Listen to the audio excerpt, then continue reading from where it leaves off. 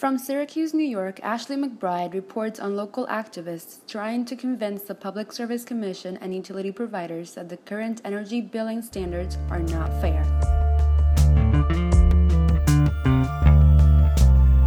The utility affordability fight is one that is ongoing in central New York, especially going into the winter when access to heating and electricity can be a life-or-death situation.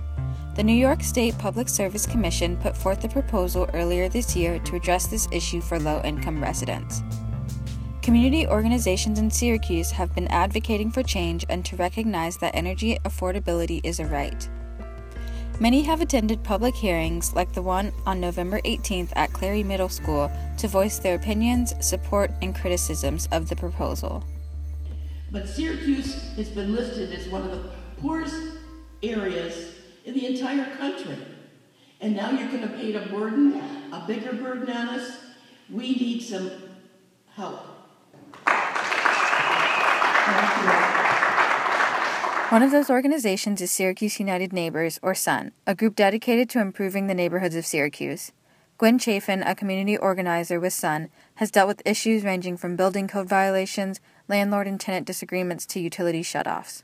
We had a lady who her utilities were off for 5 days, and she was on oxygen. And her landlord was, the house is here in Syracuse, the landlord lived in Beijing, China. The Public Service Commission has held public hearings throughout the state to gauge residents' feelings on the proposal. It would allow low-income residents to apply for additional funding for their utility bills. The Syracuse United Neighbors believe this additional funding should be available to anyone who struggles to pay their utility bills, not just those below a certain income threshold. Gwen went to the public hearing in November to represent SUN. We believe that all New Yorkers should have access to the benefits of clean energy. Access should not be based on home ownership, credit scores, wealth, income tax returns, or anything else that includes low-income people, people of color, women, and oppressed groups. No matter what our financial situation is. Another group, the Alliance for a Green Economy, or AGREE, is also wrapped up in this fight. AGREE advocates for environmentally friendly energy policies.